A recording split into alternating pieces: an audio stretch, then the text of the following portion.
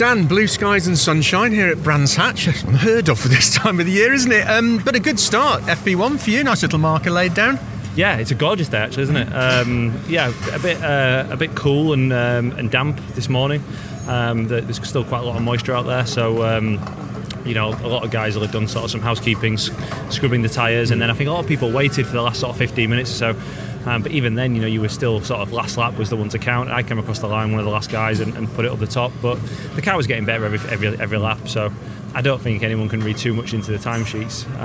What's important is that we've come out and we look sensible off the bat, as do many others. And we'll go back, we'll dig through the data, we'll have put heads together about what we think we might need. It's all a bit of a guessing game because you are driving on a track that's going to evolve very quickly now into full dry, relatively warm tarmac, I imagine, by qualifying. So a little bit to figure out, but yeah, it's a good start to the day. So go put the kettle on and we'll go from there. Looking at the timing board, you've got to get down to Colin in P7 to find a rear-wheel drive car. Should we, at this early stage, read anything into that or not?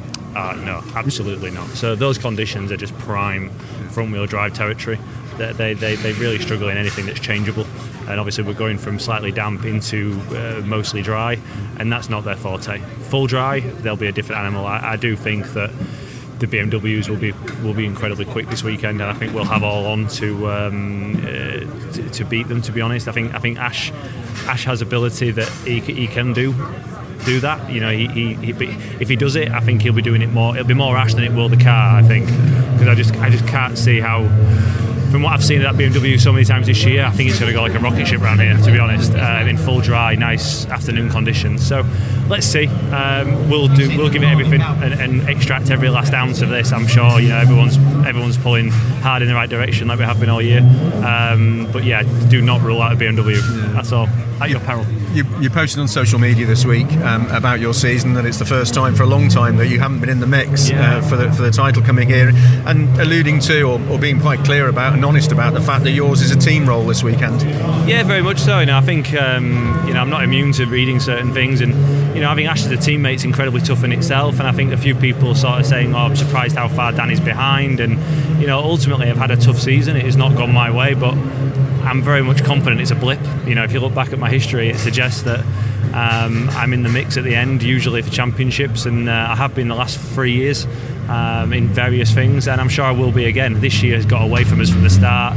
A car that I really struggled to gel with, and an engineer who probably struggled to gel with me to start with, and now we've turned a corner. It just so happens that we've turned the corner just as I've become very much needed as a team player, and that's no bad thing. If that's the role and that's my job, then I'll do it to the best of my ability.